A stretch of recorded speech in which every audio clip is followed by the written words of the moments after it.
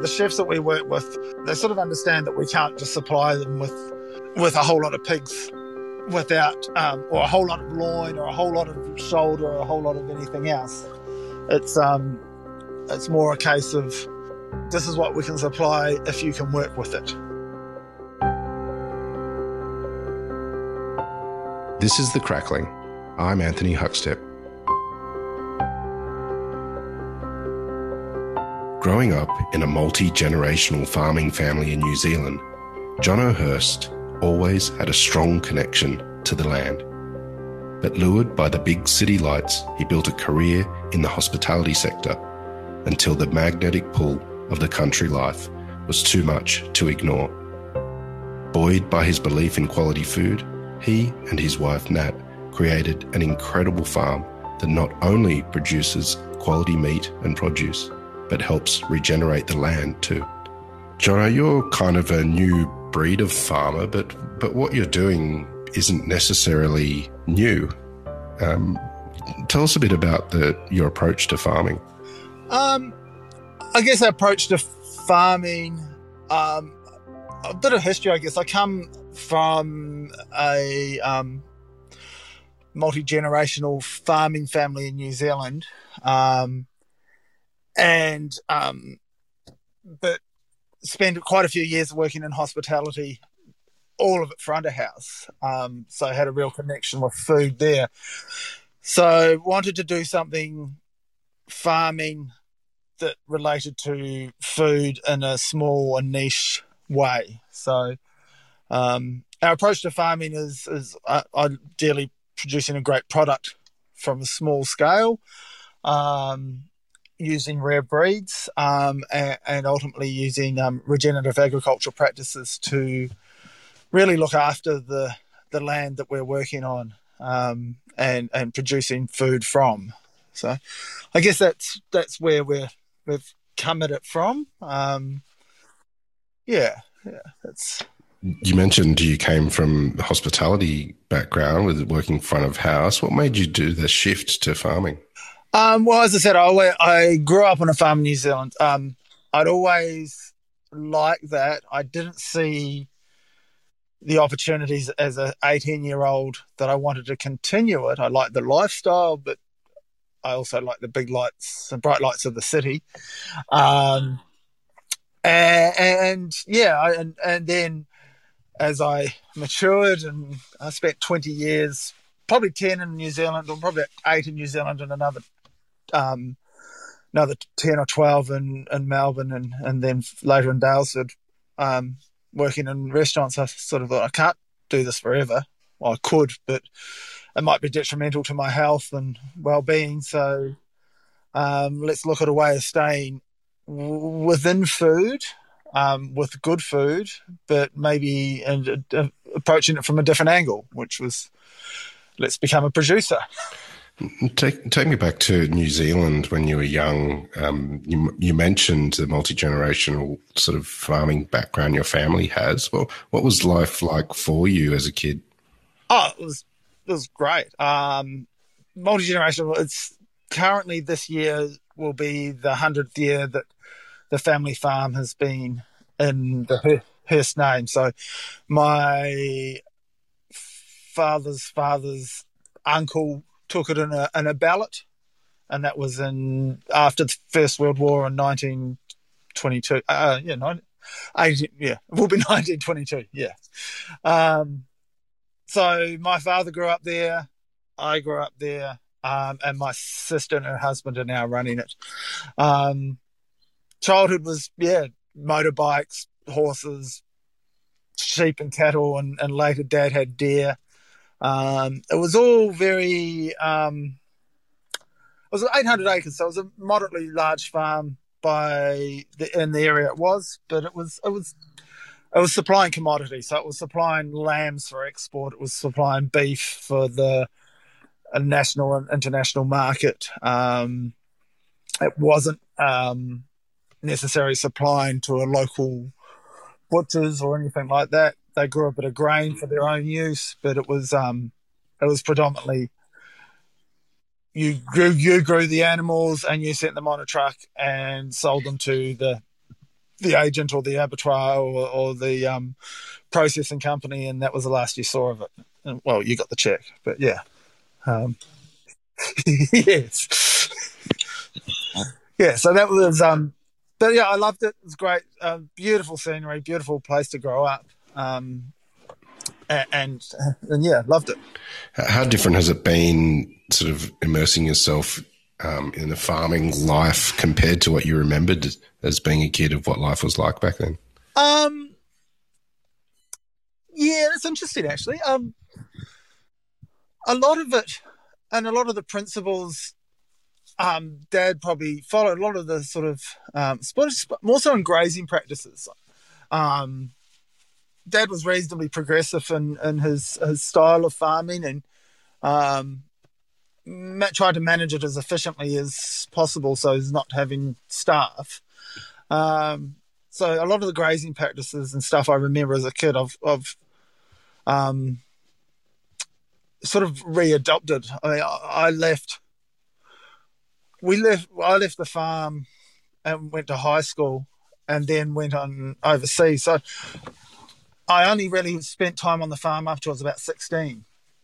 Um, so coming back to it in my mid 30s, there was a lot of stuff came back to me quite naturally. There's a lot of stuff I sort of had to um, ask, and there's a lot of phone calls to Dad in those days. But yeah, no, it's most things have sort of worked out well from that. So that I guess you grow up with that when you're growing up on a farm and lived it and breathed it all your life and for generations. It's sort of ingrained there somewhere. So a lot of it does just come to me, and a lot of it I spend a lot of time thinking about before it comes to me. I know you're doing a number of things there on the property, but tell us a bit about the region. What makes it such a good region for growing pigs? That's wonderful.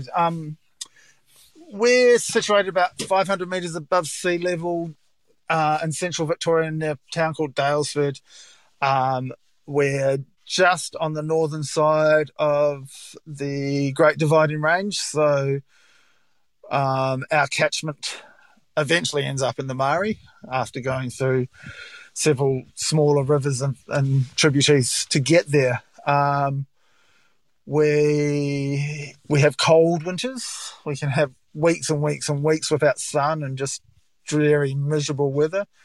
But we have a definite four-season type of we definitely have four seasons throughout the year. Summers can be at this time of the year, so we're in February now. It can be very hot and dry, but at the same time, we've had good rain leading up until now, so it's been a bit of a blessing at this moment. Our particular farm is sort of surrounded by some volcanoes, dormant and extinct. So the area is very high volcanic, fertile soils. Lots of minerals in the soils, which we believe has a huge impact on the way our animals grow and the way the feed we grow for animals grows as well. So the other great thing about it is it's quite a well-renowned area for food and the likes. So with a lot of credit for that.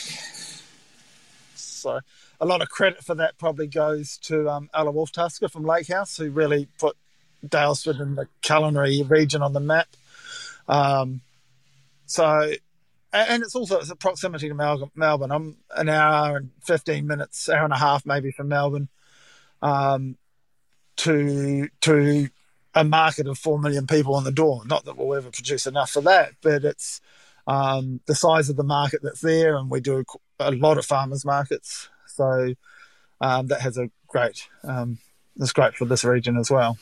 You growing Berkshire pigs on property. Well, tell us a bit about that breed. Why did you select Berkshire?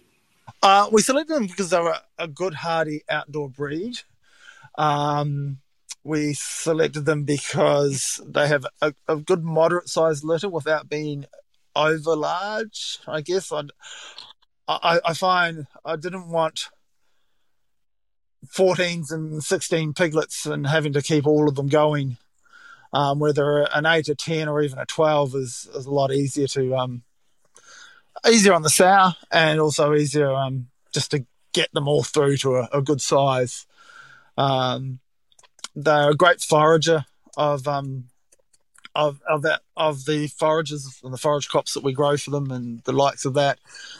And just and again, get back down to their meat as well, with their lane of intramuscular fat as opposed to a large back fat cap, means selling the pork, especially in a farmer's market situation.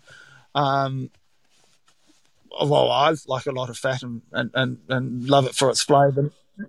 Not all customers do, and so we can sell a chop with 10 to 15 mil of fat, and it looks fantastic. So we're not dealing with 25 mil of fat. Again, that's probably an attribute to outdoors and some of the cold winters they have as well. So yeah, but and they're a fun breed as well. They're very entertaining, very active. I've been to friends' places with large whites or large blacks with the ears over their eyes, and they just sort of mope around. But the Berkshires are a lot more active, in my opinion. What's life like on the farm for the pigs? Can you give us sort of the life cycle of what they experience? Yeah. Okay, so they sows are in with a boar until about 2 weeks prior to farrowing, judging on how they're looking. I'll bring them out and bring them into a maternity paddock as such with individual huts. And generally speaking, I like to have 2 or 3 sows. I have 18 sows at the moment. So I like to have about 2 or 3 sows come on together. So we're sort of bringing a batch of piglets through together. Piglets are born in a hut, in straw, outside. Sometimes the sow decides that she doesn't want to have the piglets in the hut with straw, and will go and make a farrowing nest under a gorse bush. Or I've had one that completely got out of the maternity paddock, went and I found her down by the dam on Christmas Eve, under a gorse bush with 9 piglets. And I'm like, you've got no shade here, love. You're right near a fox haven below the dam. I don't think you should stay here. So my daughter drove the ute, and carried the piglets back on the back of the ute, and I managed to convince the sow to go back up towards somewhere that was a little bit more homely. But yeah, no, they piglets are born outside. They're with mums in the maternity paddock for up to 2 months, maybe a little bit longer. It all depends on how they grow. I sort of wean by eye and by size rather than by a date on the calendar. And then we'll run paddocks of weaners, and we run paddocks of growers, and we run paddocks of finishers, and they sort of progress up through those stages. Being fed twice a day, water wallows being topped up twice a day, moved onto different paddocks, retaining ground cover. So we move as required. Again, not really set to calendar. So we won't let the pigs sort of create a moonscape of the paddocks, which is really important to us. And then when it comes to the right size, the finisher paddock comes down to the shed once a week on a Tuesday morning, and I select who's going off to the abattoir down in Melbourne and draft them off. And then that evening, about 5 or 6 o'clock, I take them down. I try to take them down as late as possible so they don't spend too much time in a big commercial abattoir. And then they're processed first thing tomorrow morning. and then they'll be transported to my butcher, who will cut to my recommendations or requirements, and either go to markets or to a few restaurants that we supply. So that's the general life cycle, I guess. Yeah, sort of. We average, depending on what size we're killing, whether it's 60 or 70 kilo dressed weight, or if it's 50 kilo dressed weight, it's between sort of 9 and 11 months, I guess, depending on how they're growing and all those sort of things. You mentioned the Berkshire breed are real characters on the farm. Do you have any stories or funny moments or challenges involved in farming them? Yeah, plenty. Piglets getting out is just was when we first started. I was like, I've got to fence everything, and everything's going to be perfect and everything else. And I spent ages trying to get everything right. And people I'm talking to, Glenn Ira, who I bought my foundation stock off, I think he just said to me one day, "Mate, you just got to jump in there, buy the pigs. You'll find out what you need to do as you go on." So a lot of the fencing I did was absolutely worthless because they just went right through it. So I have since worked out over time, and little ones, I now have a sort of a double netting fence that's about 1.5 feet off the ground all the way around the base, so they can't get through. Otherwise, they just get through the first netting, and they'll just little piglets or sows and older piglets. If there's an electric fence, they'll sort of check it out and sense it, and if they happen to touch it with their nose, they'll get a hell of a shock because they tend to be wet. Little piglets will, by the time they've got the shock, they may be on the back of their neck or on their back, and they're already through the fence. So we had piglets rocking up the driveway across the road. We had neighbours stopping and saying, "You've got pigs on the road again." And at this stage, we weren't actually living on the farm, so I get phone calls and have to drive 15 minutes to go and get the piglets in. And it's sort of learning as I went, and we managed. Now we have most of the time everything where it should be. I often get a photo from my wife saying, "That sow doesn't look like she's meant to be where she is," and things like that. But generally speaking, we don't have them as close to the road, so we don't have them out there. I did have a sow that used to just jump clean fences, like you would have thought you would. I mean, it was only 2 foot 600, maybe 700 millimeters high, but she could just clearly jump a fence. Like if I'd feed in a mob on one side of the fence, she wanted that food, she'd jump over. Then I'd go back and feed the other. She'd food over there now, and she could just jump. We've got some great photos of her in full extension over the fence. So yeah, she's quite a character. She's a bit older now. She's not as active. You mentioned that you're using regenerative agriculture. Can you tell us what that is and how that plays out on the farm? It's funny because we sort of started and we're like, well, we'll follow organic practices and we won't spray or use chemicals and use synthetic fertilizers. And that would always been a principle coming from working in the food industry. I didn't want to sort of put that into food. So sort of doing that. And then we met this group, and actually were one of the founding members of the Central Victorian Regenerative Farmers Group. And it was like, we're already doing this, but this actually has a name.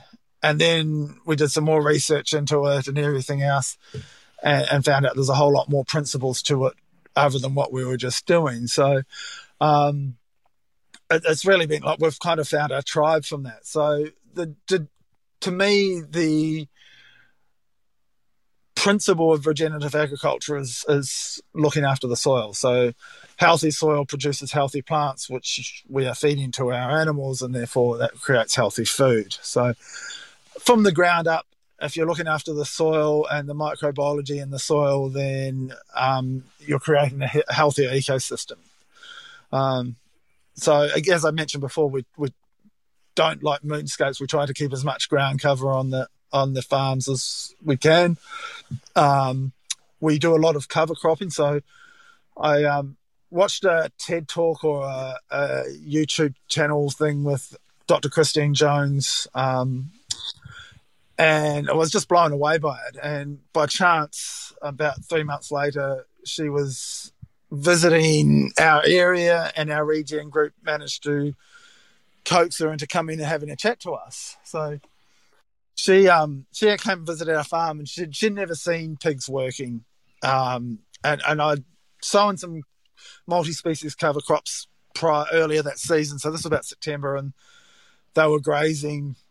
And she said, "I've never seen pigs graze." She just loved it, and we and she was really blown away by it and what we were doing. And then we looked around at other places, and she gave us some great advice. And we'd always been no-till this and no-till that, and the pigs on the areas of the farm that we farm pigs obviously till up the area, but there's other areas where we farm cattle where she said sometimes you have to cultivate once just to break the back of it and get everything started. So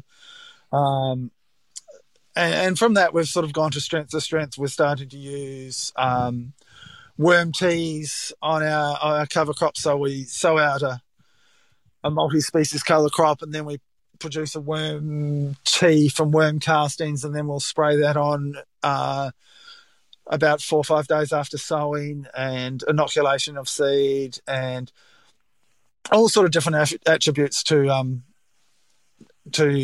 regenerative agriculture. And there's a lot of them there, but ultimately it comes down to looking after the soil and preserving ground cover. So yeah, no, we're very much enjoying it and seeing the benefits too. Tell me about the benefits that has on the meat that you're producing. What sort of impact does it have on the final product? I can't vouch. I can't say it alters the taste, but the animals are, but the animals are just growing really well. So ultimately, that contributes to the taste and everything else. We used to have to drench a little bit, and that was probably more a learning curve of not moving the pigs on and not and having too much of them. Now I haven't used drench or anything like that on pigs for years. So I think the animals are healthier, the soil's healthier, the plants jump out of the ground better. The bird life and the insect life, like if we've got a paddock full of cover crop that's gone to head, or I tend to like the term multi-species forage rather than cover crop, because cover cropping is more of a term used in larger broad acre crop farms. But just having that as Nat, my wife, calls it, we call it the salad bar grazing. So by having not a monoculture for the pigs to eat, but a whole variety of sometimes 12, 15 different species growing in the paddock. I mean, it's like going to the salad bar and having a choice of everything, not just going up and getting the rice salad all the time. So, and that ultimately means the supplementary food we're feeding to them is less, because they've got more to choose from in the paddocks. And I think it's it works really well. You mentioned that the product ends up in farmers markets or in some of the restaurants in Melbourne, for instance. Is there a best pork dish that you have experienced in a restaurant where it is your pork? Right when we started, we did this sort of collab with Hepburn Springs Mineral Water, and oh my goodness, I can't remember that, Ladro, and Greville Street in Pran, and they the chef's now back over in the UK, but it was early days. We've probably only been going for about 6 months, but they took a whole pig off me and created a whole meal. So did some belly, did some leg, and that was amazing. That was the first time I'd had a chef cook our pork, and that just blew us away. My wife and my daughter went down as well. I think Ruby, my daughter, would have been about 10 or 12 then. So, yeah, it was just the whole night blew us away. It was really quite special. Just first time that someone had cooked one of our pork dishes for us. And it was for a whole group. I think it was, yeah, I can't even remember what the actual reason for it was. It was a great night anyway. Yeah. This life change that you've had sort of moving out of hospitality and into farming, which is in your family's history, what sort of impact has that had on your lifestyle? Oh, it's been great. I've sort of swapped the 2 a.m. finishes for the 4 a.m. start some days, but um, which is probably a good thing anyway. I mean, yeah, I love the working outdoors. I've loved working with nature. I like the there's hard days and the slogs and there's, I used to do 16, 17-hour days on the restaurant, and some days I do that on the farm, and it's pretty tiring. But I see the benefit of what I'm doing, and the growth of what we're doing and everything else, and really enjoy it. Yeah.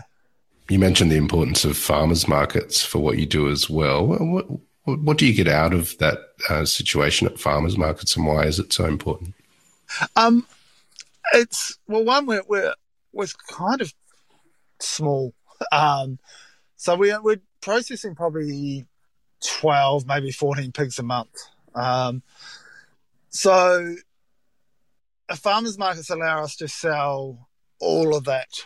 And the chef, I guess, stepping away from that, the chefs that we work with, they sort of understand that we can't just supply them with a whole lot of pigs without, or a whole lot of loin, or a whole lot of shoulder, or a whole lot of anything else. It's more a case of this is what we can supply if you can work with it.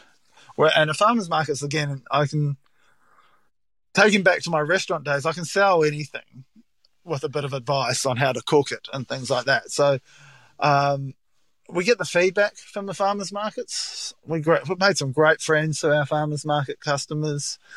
And yeah, it's just